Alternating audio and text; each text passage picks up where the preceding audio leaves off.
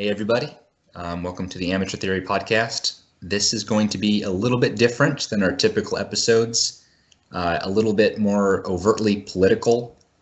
We're all politically It was engaged. bound to happen sooner or later. Let's just peel the Band-Aid off right now.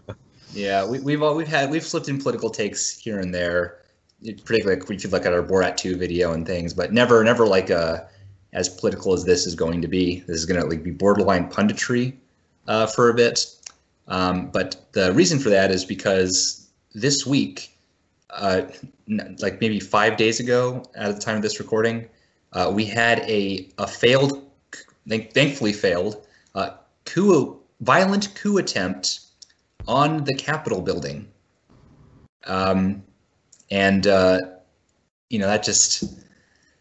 That's not the kind of thing that happens all the time. This is a pretty significant, historical event that we're living through. And, I thought this is kind of like the medium we have, and I thought it could be a good way to kind of just not only document the moment, but also kind of get, feelings out and things about it.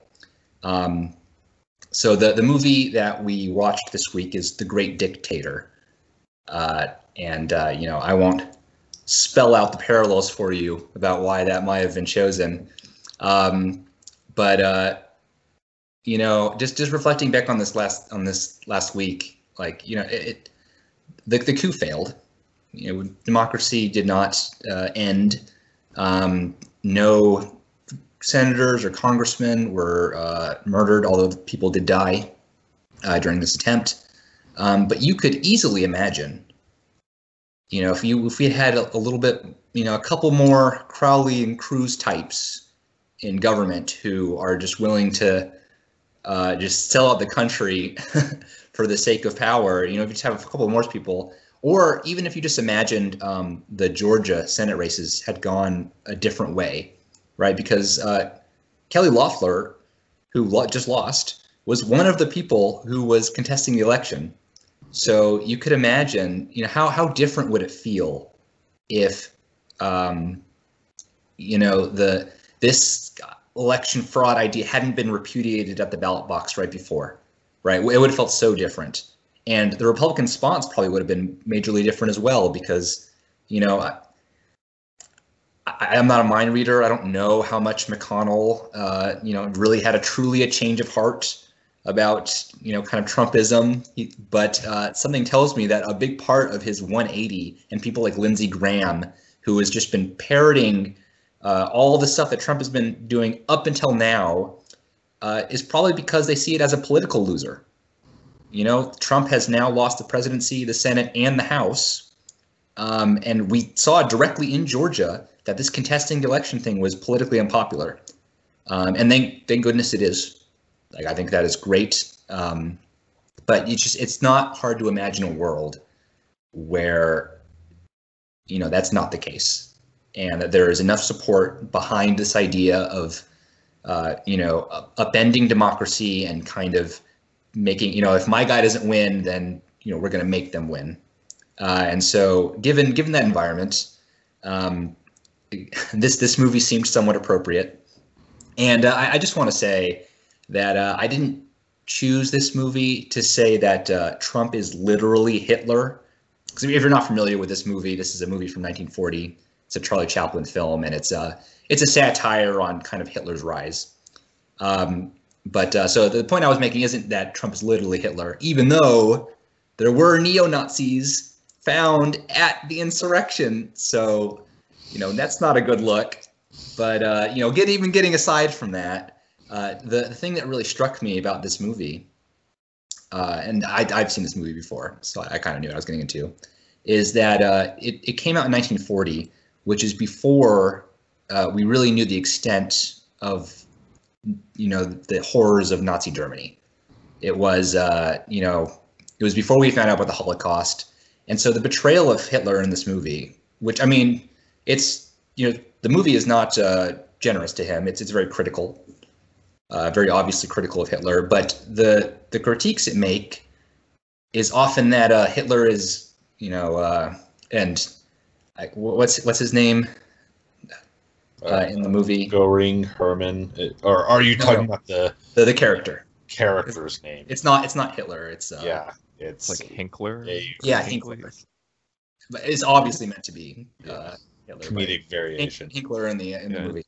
But he's kind of portrayed to be this like buffoonish, narcissistic, kind of crazy type character. Stop me if any of that sounds familiar. But it's the last third of the movie is just him and Mussolini trying to one up each other in like the most ridiculous ways. And so it kind of shows like the attitude back then of obviously you didn't like the guy, but just the perception of him, you didn't really get to see the full extent of the danger at the time. And so I don't want people to do that here. I know there's a lot of funny things about a guy in a Viking hat, storming the Capitol. There's certainly like the meme potential, but I'm not saying don't laugh. We should all be able to laugh at things, but just don't let that, obscure the seriousness of what happened. Anyway, that's the end of my little soapbox. Just for one minute, just really quick, getting away from any of the political kind of parallels and implications, as we usually do. What did you guys think of the movie, just in terms of as a movie? The Great Dictator. What did you guys think? Solid film. I've never seen it before, and I've never seen anything by Chaplin before, so this was my first dive into his filmography. And for a film that came out 80 years ago, I think a lot of the comedy is slapstick, but it holds up surprisingly well. Yes, it holds up surprisingly well. And even the comedy that isn't slapstick can be like rather clever. Like it can be silly, but silly in a kind of smart way, as pretentious as that may sound. I don't know. But it's a solid film. It's engaging. And I mean, it's, as far as I know, like this is like one of the most, like, I think famous satire films ever made. I'd never seen it before, but I still already knew the like closing monologue scene that he gives. But I think even better than the monologue he gives at the end of the film is the one he gives when we first see his dictator character, like talking in his like gibberish German. And he's like screaming into the mic, and it's like bending backwards. It's funny to listen to what he's actually saying too, because if you listen to the words, he says things like cheese and crackers and like other little. It's just one of those kind of clever, kind of fun gags in the movie. Yeah, it's like it's nonsense, but it's nonsense that kind of works in the context. Yeah, I enjoyed it. I feel like it's a film with a lot of great moments and a lot of great ideas. And it's the kind of comedy that it's funny when you're watching it, and then when you think about it, it occurs to you that it's a great idea that they came up with to kind of pull off the joke. That said, and I recognize I'm kind of acclimatized to the faster pace of more modern films. Occasionally I felt like the film halted the pace of its story in order to kind of amount a mild joke that would last like 10 minutes. So it is a little bit, there's kind of a patience element to it, I think, but like it's at its best, it's really worth the payoff. I liked it a lot. Yeah. Yeah, it's a 2-hour long film, and it didn't necessarily need to be 2 hours long, but fortunately, like, you're not too bored for most of it. Like, it's like, if you don't like one gag, then like, don't worry, it'll end. Another one will come along. But yeah, I think this is the oldest movie we've talked about on the podcast thus far, and I actually think it holds up better than some of the other older. I mean, the other stuff we watch is Plan 9 from out of 6. I don't know if that's a very fair comparison. Can I say it right now? The Great Dictator, better than Battlefield Earth. Controversial opinion, I know, but overall, I think that we agree that this is, you know, it's a pretty good movie. There's some it's it's over 80 years old, so it is going to show its age. So, you know, comparing it to modern films, there's going to be certain elements where it's lacking. I actually would probably, if I was trying to be really critical of this film, I think pacing would be my biggest complaint too. But given its historical significance and the fact that it holds up so well despite that, you know, definitely big props to this movie. yeah. And even like when things are different, perhaps maybe even for the worse, like say in terms of pacing and the film length, it's still just, in my personal opinion, interesting to just watch an older film and just see like how it was different back in the day. It's like, oh, all right.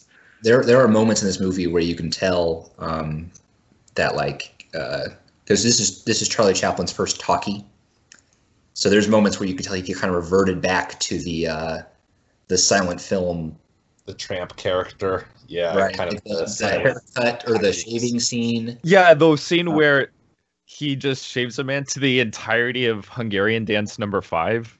Yeah. Like the whole thing, like all like 2.5 minutes, and it has nothing to do with the rest of the movie. But I love that. Yeah. But okay, so we agree it's a good movie.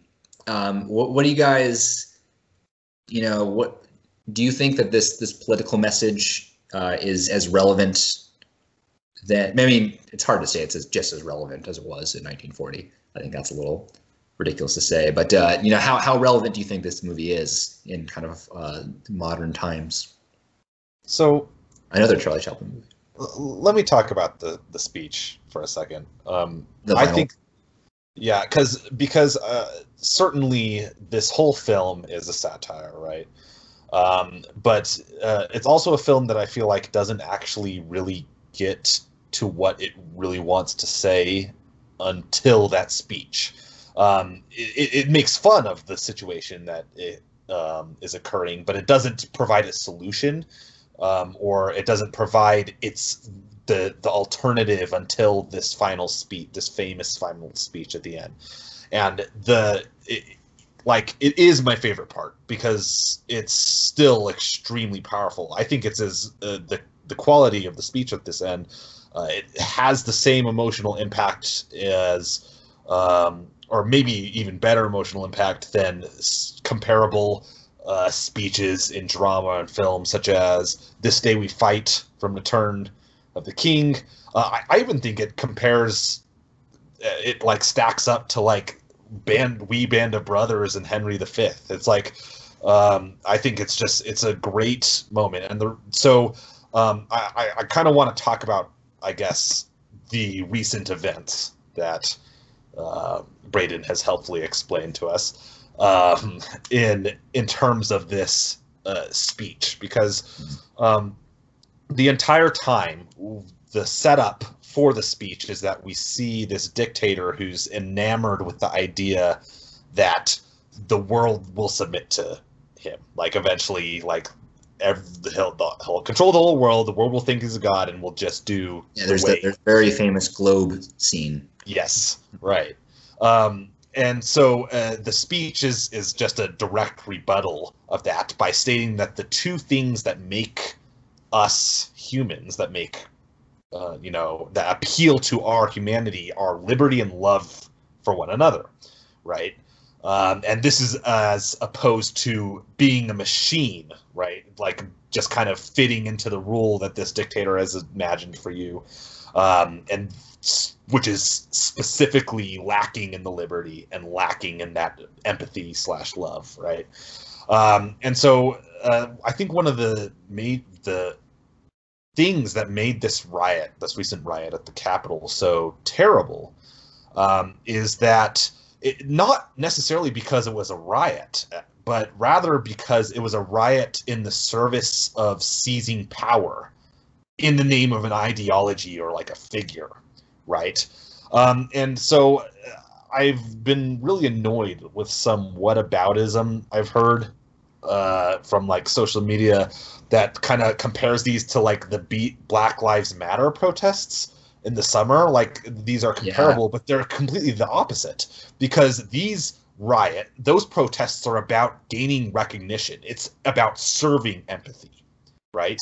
Whereas these riots are about stifling recognition of other people, the recognition of other people who voted, the recognition of people who aren't white if you're a neo-Nazi at this riot. And so it's completely the opposite. And so I felt like this whole movie was really relevant to what's going on. Yeah, another thing about the I don't want to, because I don't know if it says related to the movie as the point you just made, but another thing that bothers me about the BLM and this comparisons is that let's just be ultra charitable and say that, like, you know, there are all these bad actors in the BLM who are looting and things, right? The difference between those people and the people who broke into the White House is that the looters are a unfortunate consequence of BLM, right? It's not the point. The point of BLM was not to loot. The point is not to steal the TV, right? If someone is taking advantage of the situation and doing that, that's unfortunate, but that's not what BLM is about. Overturning democracy is the point. It's the reason that these people came to the Capitol. And I do want to be, I understand that they think that they are protecting it. I think that's very, very short-sighted. Even if you believe that there was massive election fraud, which we all know there wasn't, but even if you believe that, the solution is not to then give the vice president almost dictatorial power to overturn state electors. Like, that is so, even if you think the government, you know, if there was like this mass conspiracy, that is still like the most horrible plan you could have, because it gives the government dictatorial power to overturn elections whenever it wants. Then, you know, what happens when the other side has a vice president and doesn't like the election results? You know, and they just it doesn't matter if it gets thrown out in court. Doesn't matter if the states recount the vote. None of that matters. The vice president said it, so that's who's going to choose the election. It's just so absurd, and just so misguided. Anyway, that a bit of a tangent. No, and speaking of parallels between the film and current events, I'm probably going to sound a bit cynical here. I'll try not to be too much of a doomer, but the ending monologue is fantastic, very well written, very wonderfully performed by Chaplin himself in the film.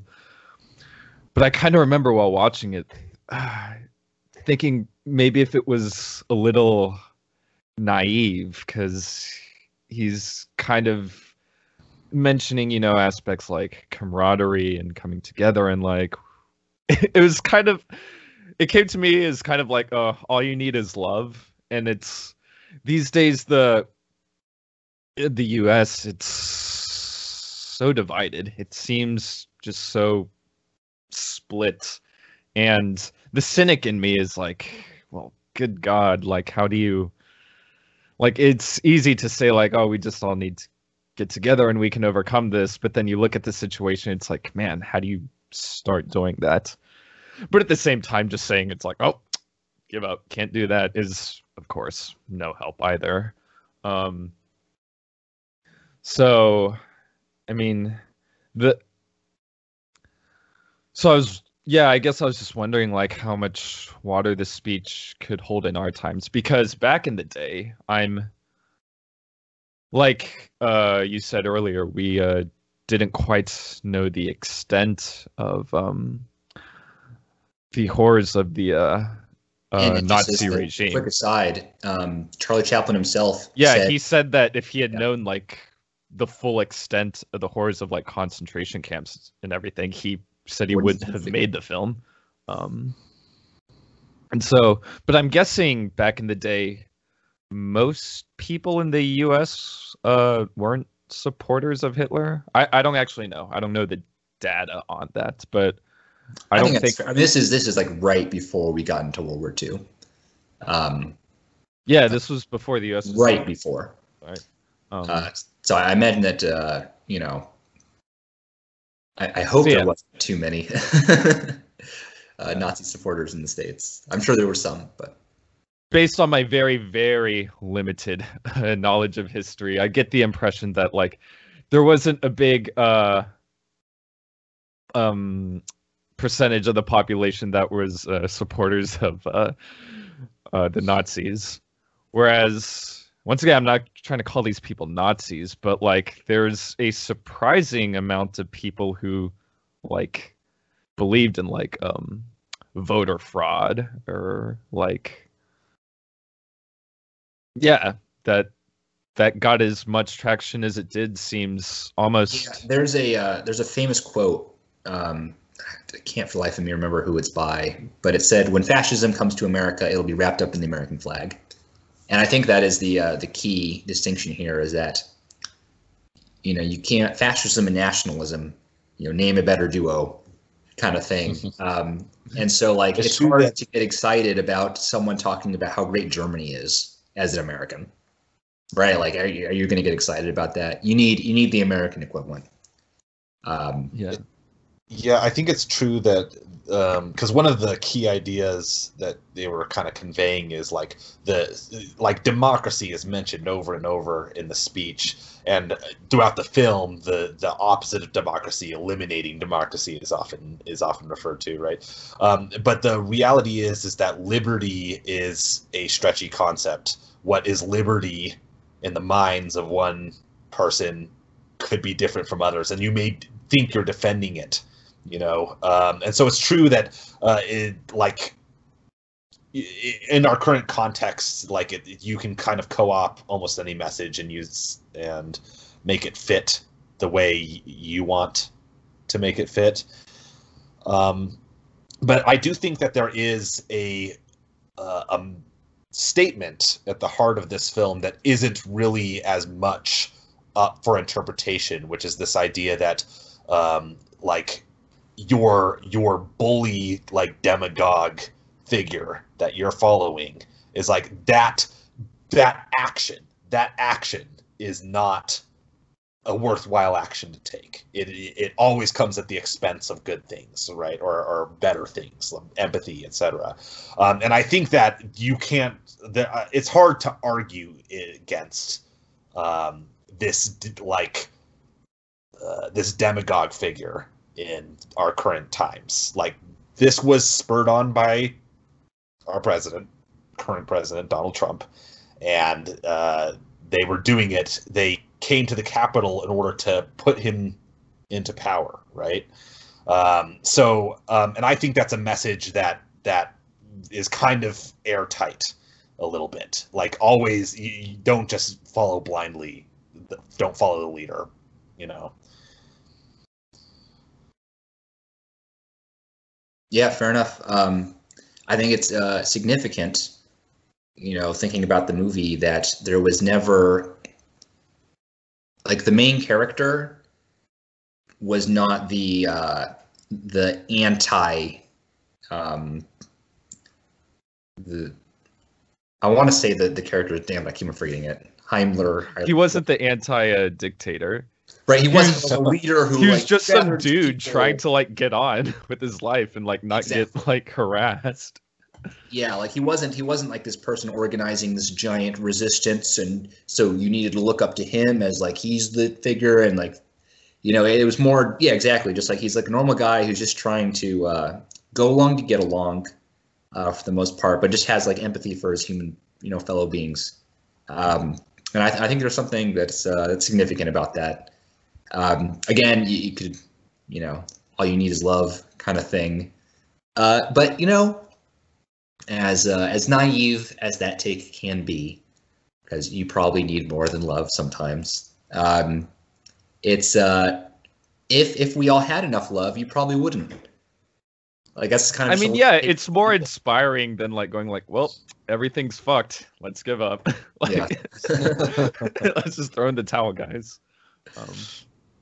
Now, if there was more empathy, and you know, to that end, I want to say that all of the people, it amazes me how people on the right are so unempathetic to their own people, right? Like they're immediately Trump threw him under the bus. Like, can you imagine that? Like your life is ruined, right? Like you've paid for a flight ticket. You've been like talking up Trump for you know, years now, and then you get a plane ticket to put him into power into DC, and then you stormed the Capitol. Trump gives you a little thing about like, yeah, we're gonna go to the Capitol. You're all special people, and you know you're all pumped up. And then as soon as things go a little sideways politically, like it starts looking bad, Trump's like, oh, but I don't condone any of the violence. And all of the Republicans that have been on your team, you know, are all like, yeah, lock them up. Like this is not. Now they're bad. But the election was still rigged, by the way. So you know what you were doing was a righteous cause, but you know we want to put you in jail anyway.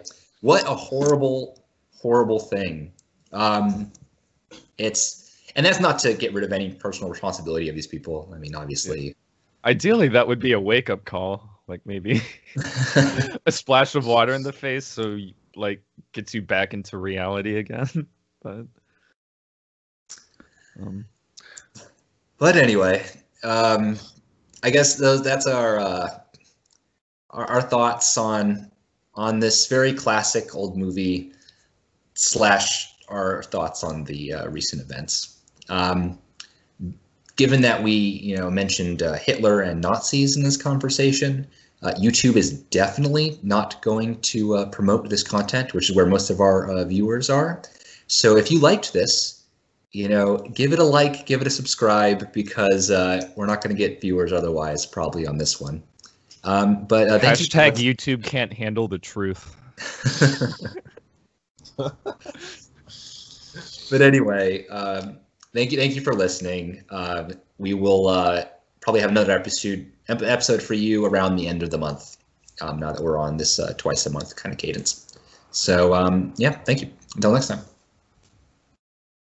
Until next time, everybody. Love your neighbor.